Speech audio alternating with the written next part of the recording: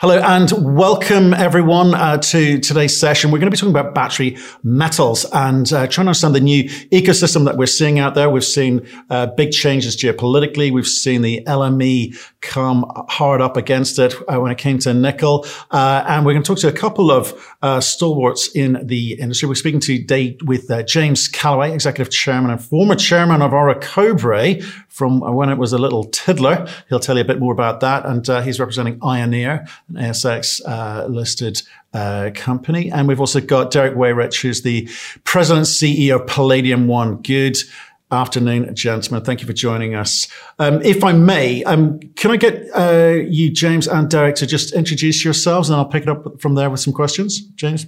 Sure, fine. My name is James Callaway. I'm the Executive Chairman of Ioneer Limited. We're an ASX 300 company, and we are focused on the development of Rhyolite Ridge in Nevada. And our project is a 22,000 ton per year lithium project, but with a co-product of about 175,000 tons per year of boric acid.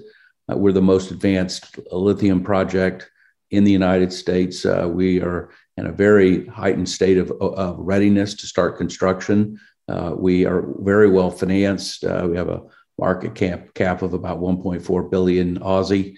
We've got plenty of cash to do all the final work to get to FID. And, we're in a very near-term position to bring quadruple America's lithium production. I have a long background in the lithium space, having been the chairman of Orocobre for all its formative years. And then for the last 5 years, I've been focusing as executive chairman of Ioneer. And with that, my name is Derek Weyrich. I'm the president and CEO of Palladium One Mining. We're listed on the TSXV in Canada, and we're focused on the development and exploration of green transportation metals in very safe and secure jurisdictions. We're operating both in Finland, so in Scandinavia, as well as Canada. We've existing resources in Finland of palladium dominant with copper, nickel, platinum, and gold credits. Thank you very much, gentlemen. Well, thanks for joining us today. We are missing someone else, but we're going to crack on. We think we've got the brains trust here, so I think we'll learn a lot. And if you're a retail investor, maybe pick up a few ideas or two along the way too. So, look, the world's changed. Obviously, recent events in Ukraine have changed things dramatically. We've got sanctions on multiple commodities. However, the basic thematic and the basic supply demand numbers for a lot of the battery metals have not changed. So how does it change your business, James? I mean, how do you need to adapt, or is it business as usual? Well, I think that, we as suppliers of critical materials, we respond to what our customers are interested in. And I think that one of the things that we probably can all agree on, for those that are at the point where you're doing serious offtake agreements, you learn very quickly that these customers are very concerned about their supply. It's been very much elevated, not only for political reasons that you talked about, both in Russia, but also in concerns about China concentration. But I think that more importantly, it's just fundamentals. At least in lithium, there's a big concern that the molecules just might not be there for the growth that's being put in place by the OEM. So, our business is to provide those materials as fast as we can and as effective as we can to their supply chains, particularly, by the way, in the United States, where we focus very much on building supply chains that start from the base materials all the way through the vehicles, all residing in the United States. This is a key focus that we're seeing, and a change in the nature of our interaction with the primary customers. What's your take, Derek? Yeah, no, I agree with that completely. And I think as a result of recent events in Europe, I think there's a bit of a movement of de-globalization that's taking place, and there's going to be a few more protectionist borders put up. So, being able to supply commodities to fulfill the demand expectations from jurisdictions that have robust mining and development laws, I think, is really important.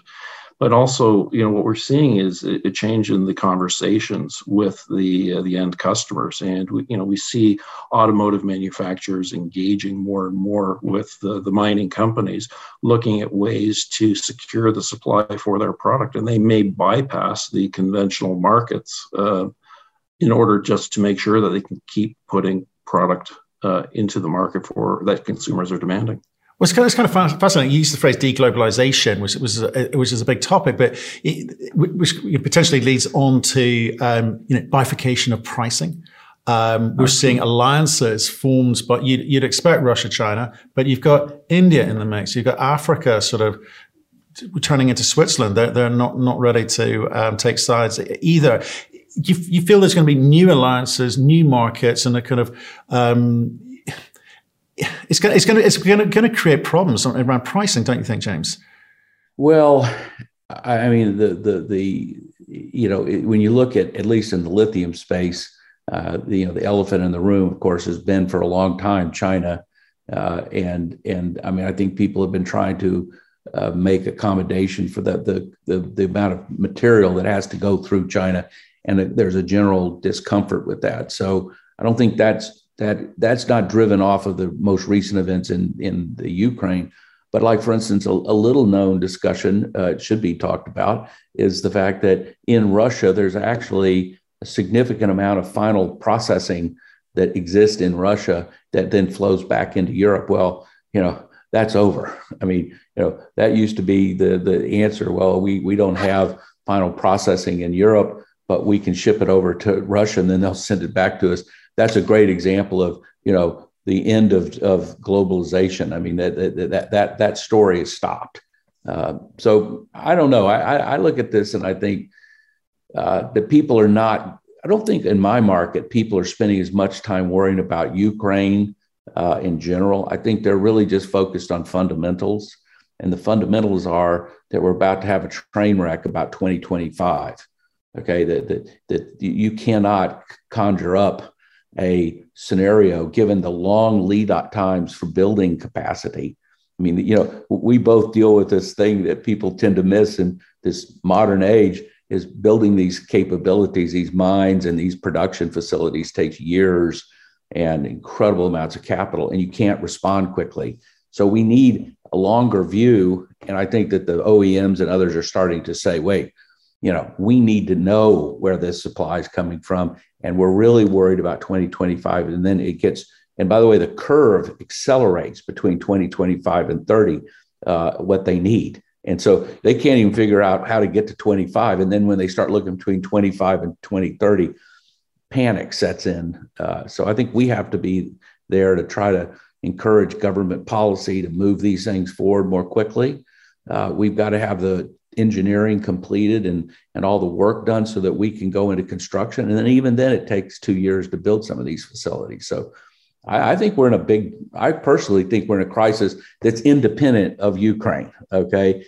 Is what I think. I think that's fascinating because, I couldn't help but smile when you said move quickly and government in the same sentence. Because you're right, it takes time to build these infrastructures, and we're not just seeing it with the battery metals, we're seeing it with uranium as well, and a few other commodities where people are saying if we are going to create these ecosystems because we want it to be defensible, we want these critical mineral lists to be defensible, it becomes highly inefficient. And highly inefficient projects, I guess, make bankers nervous. They need to understand what it's going to do to pricing. Sorry to bring it back to pricing, but ultimately, as an ex-banker, I'm concerned about how do I make my money. So government's part of the solution, trying to understand pricing as part of the solution, and expediting our own infrastructure build process and financing it. Those are tough asks in the short time frame, which people are talking about and aiming for in terms of this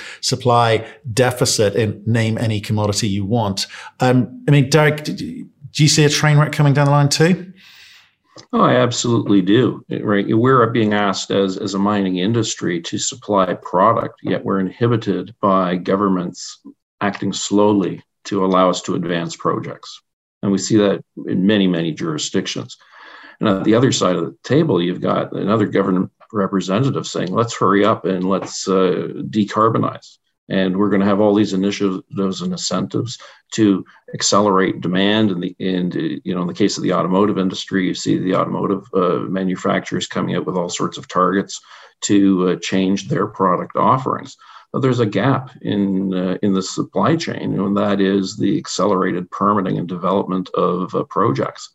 And I think what's really going to be critical, and people generally, I think, are becoming aware of this, is that the governments are now going to have to put up or just shut up with regards to these aspirational targets that they're espousing constantly, and they're going to need to assist us as miners and developers to provide the security.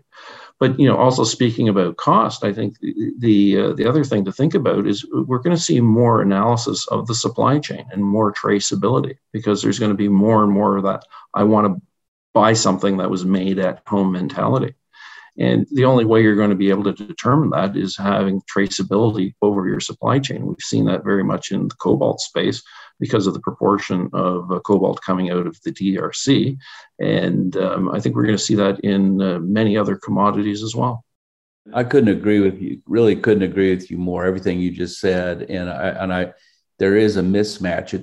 You as a developer of big projects, you sometimes feel like your neck's going to break off, because you're, on the one hand, you're every day there's some announcement of another, multi-billion-dollar factory going in, and you hear, the politicians talking about that if we don't move quickly, we run into catastrophic situation with the environment that's maybe irreversible.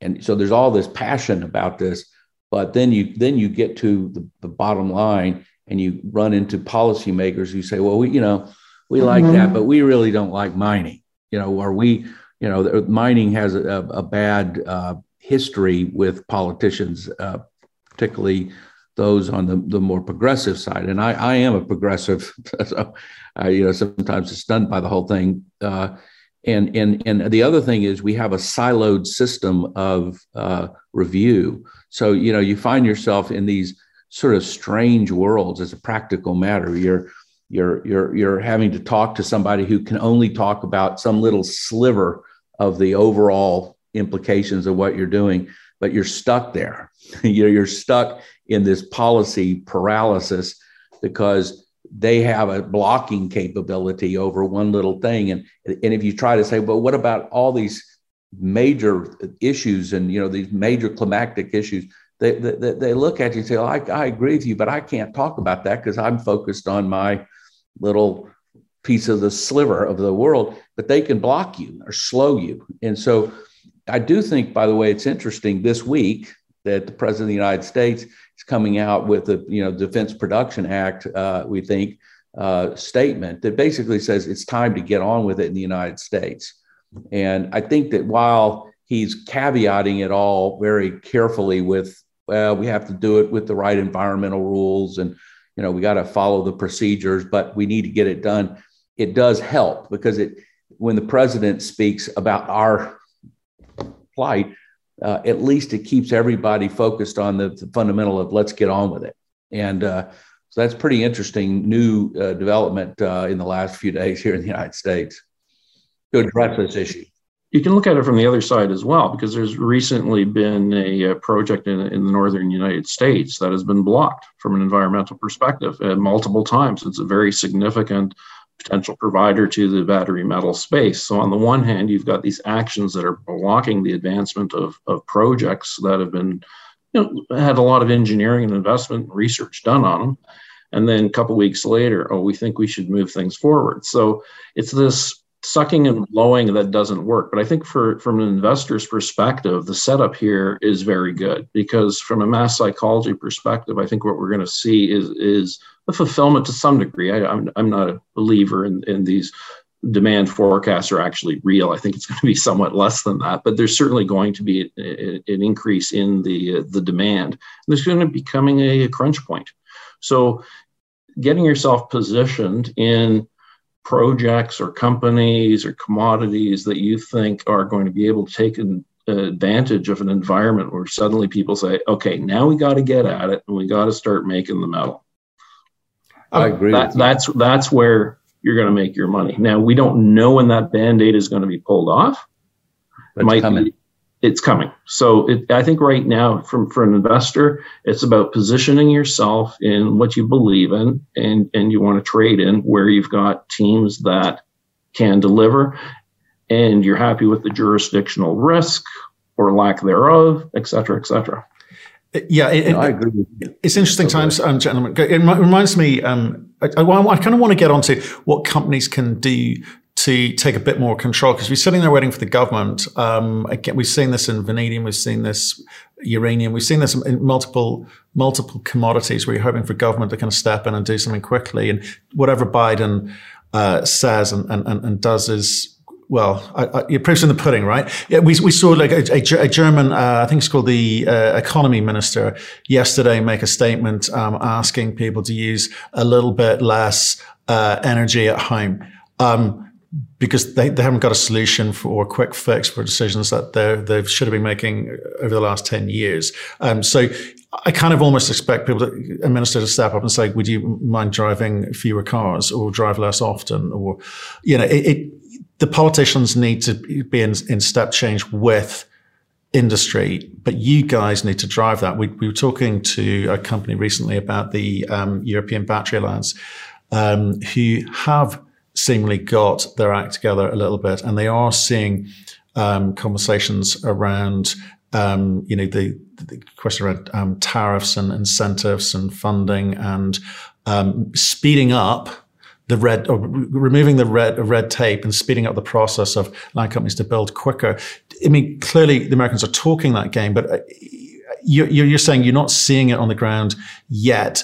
Well, I wouldn't say that. I think you are seeing it. It's coming. And I think, to answer your initial question there, it's very important for companies to engage with government and get involved and have the voice heard. Because if you hear something enough times, maybe at some point in time, you're going to react. And as part of that, like I'm a member of the Canadian or the Critical Minerals Council for Canada. And that's, a group where we have the access to the government and our voices can be heard. And it's fairly new. Canada is certainly behind Europe. But I think those engagements and having those conversations need to start earlier or as early as possible. But if you don't have it, I think you're going to be stuck. And that's the reason that I happen to be on that particular council. I would agree with you. Again, it seems like we talked to each other about all this, agreeing on everything. But I do think that also I think it's important in the engagement with government that it's not just the miners by themselves. The miners by themselves have a limit, at least in the United States, have a limited voice. Okay, where the bigger voice is, and that's what's coming now, is the OEMs who are engaging in this process now are very concerned, very, very concerned about these huge capital investments they're making and having like the chip disaster on steroids. That's what they're worried about. When they start going to Washington with the people that are producing the materials, say, look, hundreds of thousands of jobs are at stake here. And, we're making tens of billions of dollars of investments. And, we need this material. Okay. And we're big union shops. And, so you get the unions supportive, et cetera, et cetera. That has more influence than, the mining association showing up, So before they never were willing to really do that. But I think now, certainly in our work, we're seeing a much more complete engagement across the entire supply chain, all coming together to the government saying, now, look, this is serious business now. And I think that that's finally sinking in that something has to give here. Unfortunately, even if you have such an environment, you've got a tremendous amount of time that you have to have already invested to be ready to go through the environmental process. Now, we've done that. We've been at it for 5 years and spent $120 million on engineering on our project. So, we are ready. And we're really the only big project that's ready. So, part of it you said is right. You've got to be putting in place with good management teams, with really good engineering, with really good technical work so that you are ready when the moment arrives. And I think that the moment's arriving for the people that have solid people working hard and have projects ready. And I think that's one thing we can control. We can control doing our own work, doing our environmental reviews, doing all of our testing, having our engineering and our flow sheets fully understood, our detailed engineering ready to go, finance essentially in place so that we are able to respond when it comes. And I think it's coming. I think you're probably going to agree with me about this. Oh, I'd absolutely agree. And I also suggest there's another little complication that makes this whole situation that we're living in right now much more difficult to understand and to forecast. And that's really the inflationary environment that we're seeing. So if you look right now at fuel prices, I happen to be in Northern Europe right now, and they're a heck of a lot higher than they were last time I was here. Same thing in Canada and the United States, et cetera. Well, the average consumer that now sees the cost of filling up that gas tank doubling or tripling is going to have a reaction. And maybe they're going to say, you know what, maybe it's now time to move across to that electrified vehicle. However, you look at the underlying costs of the metals going into that electric vehicle, and that's already a premium product. So now you've got a consumer that says, I'm either going to pay this higher cost every time I go to the pump, or I'm going to have a bigger upfront cost to be part of the decarbonization solution, while we're also seeing huge inflation on the food side of things. And I don't think that's completely rolled through the system at this point in time. I think we're going to continue to see a lot of inflation there. So, you start thinking about the average consumer and saying, okay, I've got so much money to spend. I've got to pay my rent or my mortgage and my food and, make sure the kids are clothed and can go to school. So, different people are going to make different decisions with regards to the transition to different modes of mobility. And, that's a big part of the reason why I'm not at this time fully buying the demand forecast. I think there's going to be a fairly protracted transitional period that comes in play. And again, we don't know the timing. So if I'm an investor thinking about this space, I've got two extremes, and the answer is going to be somewhere in the middle. And the one extreme is we're going to be fully electrified by 2030, 2035, whatever the number is. Whereas the consumer might say, my God, the price of nickel has now gone up to $15 a pound. And instead of buying that car that previously just the metal content for the battery was $3,500 or $4,000, now it's going to be that much higher. That's a huge burden. Well, I agree with you. I don't know the answer to that question. The signals to the retail market for buying electric car versus not a car. I don't know if most consumers sit around and think about nickel prices per ton or that, but they know it because the sticker price goes up. Okay. And how that gets passed on to the consumers is a very interesting question. And it's a very dynamic thing. So it's a complicated question, but I agree with you. It's a concern I have. And certainly if you have lithium prices, like for instance, in battery material at $50,000 a ton, it has significant impact. Now, interestingly, though, if you look at actually how prices are being set in the contracts, what's happening is nobody on any scale, little spot prices, it's one thing, be anything, but China's spot price, it could be, whatever. But when you start talking about long-term serious offtake agreements with major customers, nobody's talking about those prices. Okay. What the conversation really is about floors and ceilings and about how we structure floors and ceilings with a floating off of some indexes. Nobody can come right now to a fixed point contract that has any duration or size. So to solve that problem, everyone who's seriously working on this, and I know you know this, are working on floors and ceilings, okay? And what's interesting is that the floors that people are willing to set now are sufficient to create adequate economic incentive to build, even in an inflationary condition, and offer enough headroom for a spectacular return. But we're not talking about $50,000 a ton material, okay? And I just say that my general view is that the floors and ceilings for lithium are somewhere between, and I'm talking about like battery grade hydroxide, $13,000, $14,000 for a floor, and say $25,000 to $30,000 for a ceiling. Okay, and then floating with an index. That's the real conversation right now, by the way. So I do think that that's encouraging, because if you look at $50,000 or $60,000, you start having in your mind like, wow, that's really looks terrible. But the first part of that conversation is, I need security of supply. Now we can have a conversation about that floor and ceiling pricing. But I first got to know that your supply chain, where your source of materials is, et cetera, meets my prerequisites. And I think there's an evolution on those prerequisites. The second question is price. By the way, and I'm sorry, this is a very interesting conversation. I just like to say that also that at the industry level, at least in my particular little part of it, the lithium side of this, I'm sure it's different in each one of the segments, but in our case, where a lot of focus is going is, how do you create end-to-end supply chains that are domestic? Okay, because what you find out when you dig into the details is that there are certain parts of the supply chain that seem quite robust, more than enough investment. Like, for instance, from the pack to the car, we shouldn't spend too much time worrying about that right now. When you move back, even you start in the United States, you start talking about cathode manufacturing. There's a lot going on there, and it looks encouraging.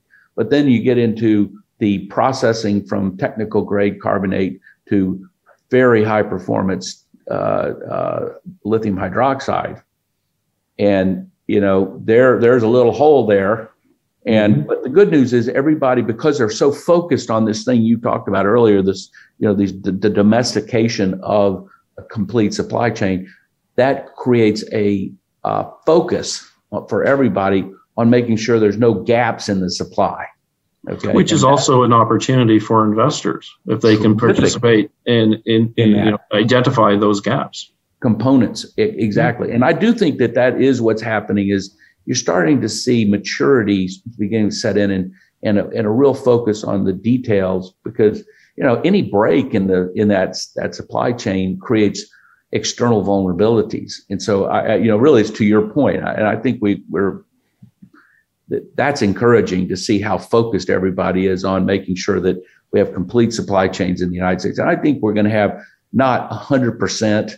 I don't think we have in the United States the ability to provide 100% of our own material, but I'm actually kind of optimistic, with some intelligent policy and with a lot of hard work, that we can probably come up with 50% of our supply domestically. 50-60% may be able to be achieved. Yeah, and it doesn't all have to be domestic. You just have to have security of supply. So there's a plan B. Yes, I may like X percent, to pick a number, domestically, but it doesn't really need to. Maybe I have a friendly neighbor country that I want to get supply from, right? You think about Canada, the U.S. Canada is a very safe and secure jurisdiction from a political perspective. But, I suspect the U.S. ought to be fairly happy with supply there. And if you think about the European environment, I think if you're a member of the EU, it's all good. Not so worried about one country over the other. So, there's a lot of layers of this onion that need to get peeled and thought through. But fundamentally, can we as industry or individuals, if you're thinking about vaccines, if you want to go back to that, can we have security of supply of what we need, and what are the measures that we can put in place to make sure it happens? I agree with you. And I think if you look at the example, Europe, obviously with the issue of shutting down of Nord Stream 1 and 2, trying to reduce their reliance on Russian gas and oil, have turned to North America and said, obviously, you're our allies. We'd like you to help us kind of fill that void, as it were. But then you've got, in the same breath, you've got Canada, an ally, saying we're going to reduce our production of fossil fuel by 40% by 2030. So there's no reliable ally, because politically they've got their own agenda. And, as a North American more broadly, you are going to have to try and work out what's real and what's not, because to your point earlier, Derek, you're saying you're not quite sure about the demand numbers, because people may be doing a time and motion study and working out when is the most efficient time for me to move from my, internal combustion engine through to battery and may delay that. Likewise, we've seen in multiple industries what companies claim to be able to produce by X date doesn't always match the reality of the situation. So there's a lot of variables. Oh, and to your point on politics, we talk about the energy situation there. Canada's talking about decarbonization, yet the Keystone Pipeline has been a hot topic. Why wouldn't we complete that construction to be able to provide the energy down into the U.S.? Darn thing already comes to the border. And instead, we've got the U.S. having a conversation with Venezuela. I'd suggest it's probably a more challenging jurisdiction, if an environmental, perhaps from a labor perspective as well. Like how does that logic make any sense, right? So I think this is where we have the problem that we've got an environment globally where politicians take decisions to stay in office and in power versus taking a position and saying, what's the best thing to do in the situation for the masses?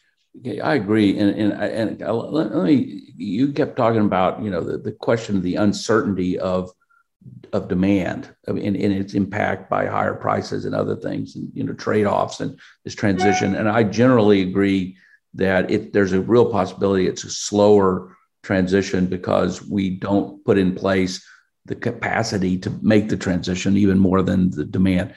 But I'll tell you where, if you want to talk about a little boogaboo, one of those things I worry about every day is I look at sort of, let's call it the broader analyst community. Okay, whether they're independent analysts or parts of investment banks, regardless of those. I think there's a tendency to take what companies say is going to be their production profile and timeline and just take it almost at will, maybe do a little discount, whatever that means, and then throw it into a big spreadsheet. And everybody looks and adds it all up and says, wow, we're going to, have all this production. But, having built a large lithium production, about to build my second one, I look around at all these projects that are on that list and I think they don't even have a fundamental flow sheet, or they haven't done. I mean, they're so far from that. And so I'm on the demand side. I agree with you that there's a risk that it will be slower, but I'm more concerned about the exaggeration of the amount of production that's coming. And that creates a mismatch in all scenarios as far as I'm concerned. So I think the supply side is the main concern that everyone should have right now. Well, yeah, and I agree. I call what you described there as spreadsheet mining. I can sit at my desk and plan something out, but is it real? And this is where I think, the investors need to be looking at the companies and, trying to figure out, are they spreadsheet mining or are they actually doing the heavy lifting? Where are they with regards to, for example, earlier stage projects such as ourselves? Have they even initiated baseline environmental study? What are the gating issues once they've got the information, et cetera, et cetera? There's layers and layers of complexity here. So, this is a complex industry. It has lots of social issues. It's got reputational issues. And I think as an industry, we need to be forthright and transparent and also, really educating people because, the retail investor, for example, may not know some of these nuances. So it's incumbent upon us to talk about them, to make them aware that you should be asking the question, get them to explain metallurgy a little bit more. Why is this going to work? Why is that not going to work? Well, by the way, what's interesting is I agree with you. Metallurgy, I'm obsessed with flow sheets and metallurgy. We got a master's degree in philosophy, but I've spent the last year studying flow sheets with really smart chemists but it's hard to get people to focus on this. I mean, they want the headlines and to some extent, the stock market actually rewards the big talkers, okay, and the exaggerators more than the people who say, you know what, I'm going to get my head down like we are, and I'm sure it can tell you as well.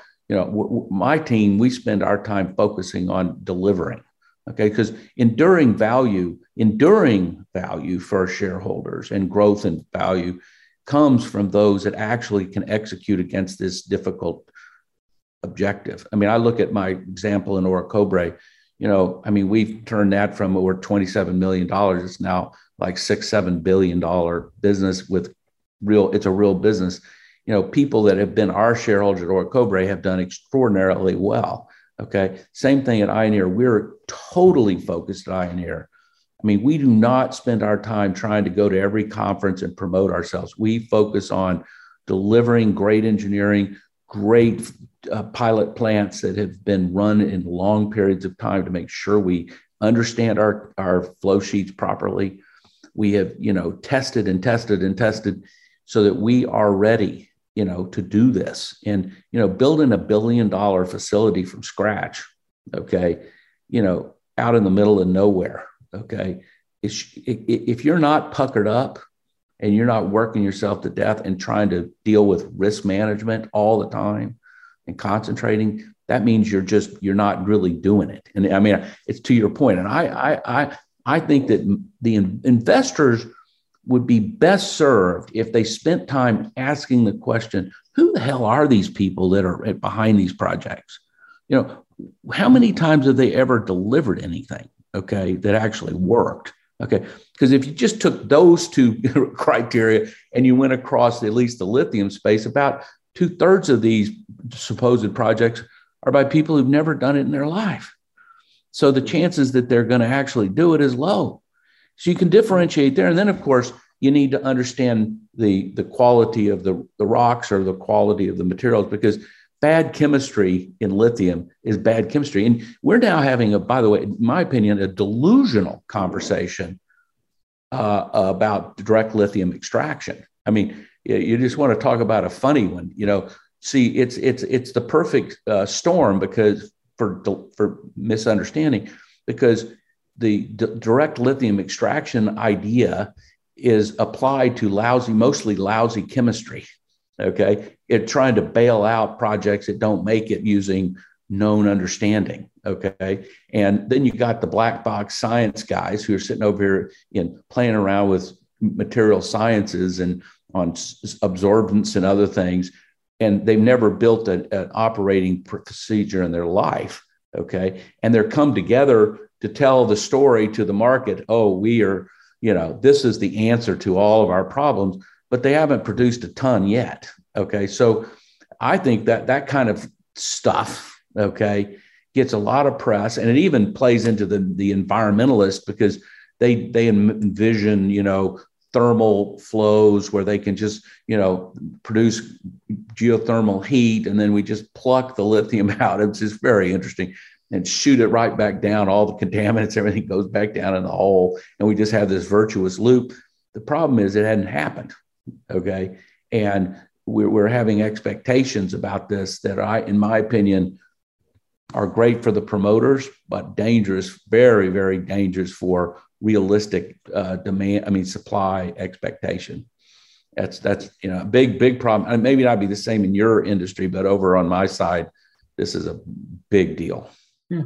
Well, and I think, investors need to take the time to educate themselves as well. We've got a system in Canada that I think is pretty good. It's got its warts as well, but it's the National Instrument 43-101. If you actually want to think about this space and investing in this area, read them. Go download it. It's publicly available for any of the public companies, right? The smaller ones, and the majors get away with not doing it. But go read the thing. And you know what?